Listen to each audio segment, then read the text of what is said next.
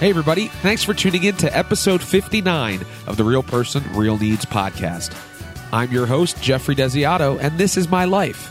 Today's episode is entitled, Tell Me When It's Over.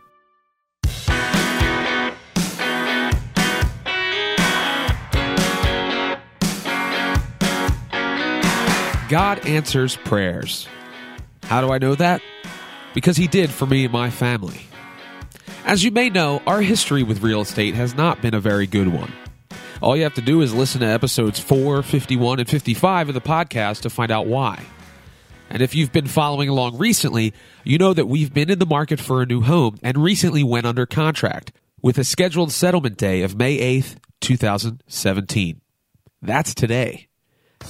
But just 12 days ago, while I was preparing dinner for my family, I received the news that our mortgage application had hit an unforeseen roadblock and was going to be declined on a technicality. This looks extraordinarily bad. Now, it had nothing to do with our credit score or our ability to afford the loan. It was strictly based on the total number of rooms in the condo that we've owned since 2006. Are you kidding me? We were 12 days away from settlement. We had already paid out over $2,500 of our own money on inspections and deposits to get this house.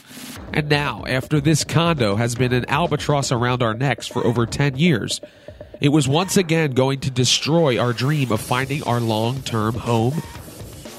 At first, I was too filled with disbelief to really have an emotional reaction. You see, I tread so carefully and kept my emotions in check throughout most of this process, not wanting to get too excited in the event that something went wrong. We had already had to walk away from one house and been outbid on 3 others, so I was sure to not let myself get carried away this time around. But as we got closer and closer to settlement, it seemed like everything was clicking into place, and I couldn't help but get excited. That was until that one phone call changed everything. While trying to process this new information, I ended up not even eating the dinner I had prepared. Plus, I had to run out of the house quickly with no answers because I had a callback for a professional theater company. Somehow I had to pull myself together and play make-believe while all of this was swirling in my head. The questions I asked so many times that night was, why would God allow us to get this far to have everything fall apart? Our desire to move is not a selfish, materialistic pursuit. We're buying a very modest house for our family. So modest, in fact, that the home inspector thought we were buying it as an investment property. I guess he couldn't imagine a real estate agent wanting to buy it as a primary dwelling. In addition, we're in the process of applying to house an exchange student who will be attending the school operated by my home church. These seem to be somewhat noble reasons, but I was left to wonder, why are we hitting this roadblock now after all this time and effort? And I think the response I'm in the process of receiving is, how bad do you want it? Are you willing to fight for it? There are going to be moments in life that you just want to throw in the towel, like I did. But you never know, you may just have one haymaker left. And as I said to my wife when we first received the devastating news, if I have to go down, I'm going to go down fighting. So we immediately went into scramble mode, wondering if there was any way that we could still make this deal happen. Maybe if we changed the type of mortgage financing we're getting, or maybe a different mortgage company altogether. Maybe we could rob a bank. Just kidding. After exhausting all of our options, it seemed that all was lost. So we started to pray hard. Now, I know that prayer probably should have been the first thing we did, and I'm sure my wife prayed immediately. But I tend to use my logic and reason first. And when I realize that I have none, then I go to God. When I say we prayed hard, I mean angrily. Well, for me at least. I was angry, and to be honest, I pleaded with God for answers. I begged him to show me what I was supposed to learn through this process, regardless of whether or not we ended up getting the house. Here's a useful lesson for you. Give up. Just quit. Because in this life, you can't win. Yeah, you can try. But in the end, you're just going to lose big time because the world is run by the man. I couldn't tell you what I prayed exactly, but I'm sure it wasn't too pleasant. Maybe God was really only listening to my wife and her desperate prayers. But I'm pretty sure that God is able to bear the brunt of my inward temper tantrums and private rebellions and come out unscathed. It's kind of like a little kid trying to fight a big strong man, and he just has to put out his hand on the kid's forehead to keep him at arm's length while the angry child just flails and swings violently in the air. Yeah, that's a pretty funny image if you think about it. I woke up the next morning not wanting to face what seemed to be insurmountable odds. It's moments like this that test your fortitude as a person, and in the past, these very moments have sent me into a downward spiral of depression. However, my wife was reading her Bible that morning, and in her daily reading, she happened to be in the Gospel of Luke chapter 11 and read this passage in which Jesus is speaking. And he said to them, "Which of you shall have a friend, and go to him at midnight and say to him, 'Friend, lend me 3 loaves, for a friend of mine has come to me on his journey, and I have nothing to set before him.' And he will answer from within and say, 'Do not trouble me, the door is now shut. My children are with me in bed. I cannot rise and give to you.' I say to you, though he will not rise and give to him because he is his friend, yet because of his persistence, he will rise and give him as many as he needs. So I say to you, ask and it will be given to you. Seek and you will find. Knock and it will be opened to you. For everyone who asks receives, and he who seeks finds, and to him who knocks it will be opened. If a son asks for bread from any father among you, will he give him a stone? Or if he asks for a fish, will he give him a serpent instead of a fish? Or if he asks for an egg, will he offer him a scorpion? If you then, being evil, know how to give good gifts to your children, how much more will your heavenly Father give the Holy Spirit to those who ask him?" As I laid in bed, she shared this with me, and it helped me to lift my head off the pillow, albeit slowly, and start my day. You see, somewhere along the way, I allowed someone to convince me that ultimately, what is meant to be will happen easily, and if you encounter something with obstacles or difficulties, then it must not be meant to be. But that's just not how life works. Things that are worth it are not handed to you. No one owes you anything. In fact, the things you want the most usually beat you to your knees several times throughout the process. Hey, fool, you ready for another beating? You should have never came back. Miraculously, the following day I heard from the loan processor that we were able to resubmit the loan with additional clarifications, which led to the mortgage being approved after all. What a crazy 24 hours. A few days later, we got our official clear to close from the mortgage company. Now, 4 months ago, we received the first glimmer of hope that we could possibly buy a home, even without being able to sell our condo, which is something we thought we had to do first. This news seemed too good to be true after having been renting our primary residence for the last 5 years, all the while trying to sell our condo for over 6 years. Over the course of the last 10 years, we've had some pretty significant life changes almost every year. Some were by choice, some were thrust upon us, and some, unfortunately, were because of my own failings as a person. In 2006, my wife and I bought the aforementioned condo, or the Albatross, as I have lovingly chosen to refer to it.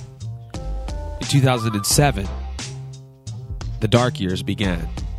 You see, my secret addiction to pornography was first brought into the light in 2007, and as a result, I lost my job in ministry that I'd had for over 2 years. But God was gracious, as he often is. He'd provided a wife that I adore, and who loved me enough to not give up on me. She was committed to keeping our marriage intact, as was I. Sadly, though, this was not the last time my addiction would almost ruin my life. But a glimmer of hope. In 2008, we were blessed with our firstborn son, Jesse. Later that year, unfortunately, my addiction reared its ugly head, since I'd been really negligent in getting the serious help that I needed. I tried to manage my addiction, to no avail. I was let go from another job for violating the internet usage policy. I haven't shared this in a public forum. A lot of people know this story, but not in such a public way. My hope in sharing this is to maybe help others. This was completely devastating to me. Here I was, a husband and now a father, and I had a serious addiction problem. Since then, God's brought about healing and the right people to walk with me on the long road to recovery. But back to the story. again, by God's grace, I was able to find a job quickly. You see, I had developed a lot of great relationships and even had former supervisors and coworkers bending over backwards trying to help me find a new job. I started a new job less than 30 days after I was let go. I knew I had to be upfront with any new company who would be considering me, so I began what would become a pattern of blatant honesty in my life. I told every HR person I interviewed with from that point on about why I was fired. And thankfully, they found my candor so refreshing that they decided to hire me. Thus began a 3-year career at Univest Bank. Now, I'll always be grateful to the folks over at Univest for taking a shot on me. In 2009, we decided to switch to a church that was closer to home. For those of you who are not church-going folk, this may seem like not that big a deal, but it was very difficult leaving the church I'd grown up in, worked for 4 years, and had been a part of for over 20 years. I also was fortunate enough to get promoted at the bank and transferred to a different branch, which meant starting over, in a sense. In 2010, we had our second son, Leland. In 2011, we tried for the first time to sell our condo, a lost cause. Later that year, I left the banking industry entirely for a better opportunity at a pharmaceutical company. In 2012, we moved and began renting a farmhouse while also becoming landlords for the very first time. That was a stressful but enjoyable year. At the end of 2013, we made the decision to leave our church and help with a church plant in our hometown. In 2014, my wife got the urge to go back to teaching as a career, and I was more than supportive.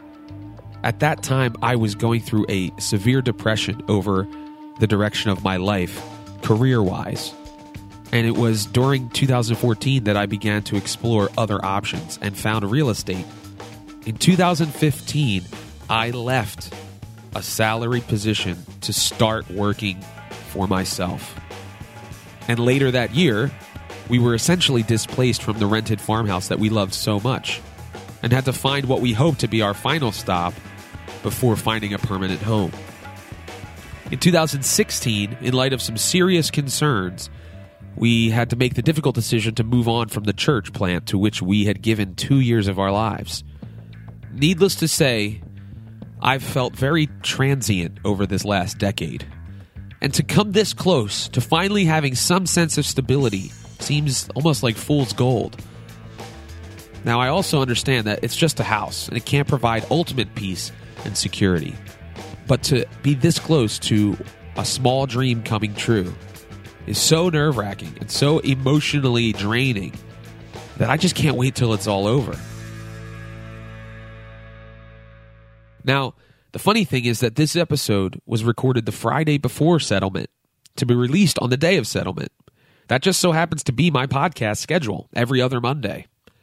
And barring another act of God, we are probably at the settlement table right now, signing the papers as you listen to this episode. As for whether or not we were actually able to get the keys and officially move in, you'll just need to follow me on social media to see if everything worked out. And with that being said, we are tentatively looking at May 20th as our actual moving date. So if you live in the area and are interested in helping us move, I could promise you lunch, and that's about it. So you can get in touch with me on my website. This has been an incredibly stressful, exciting, emotional time. And now I've shared much of my life with you on this podcast. Some things you may have been shocked to find out. Other things you may be tired of hearing about.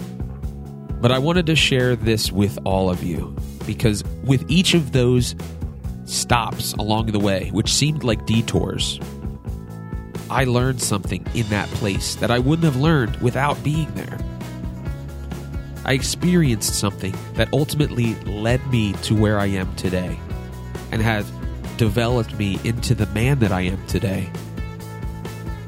And it's important that we look back, because as you look back, that is when you see the path. It may at the time seem like a bunch of zigzags, but when you see where you are and how you've gotten there, you start to see that there is a pattern, There is someone orchestrating those events, even though it may not seem like it at the time. And I know who that person is. And he's the one that I cling to in moments of uncertainty and doubt. That's how I get through each day. And hopefully, at the end of today, we'll have one more stopping point in our new home.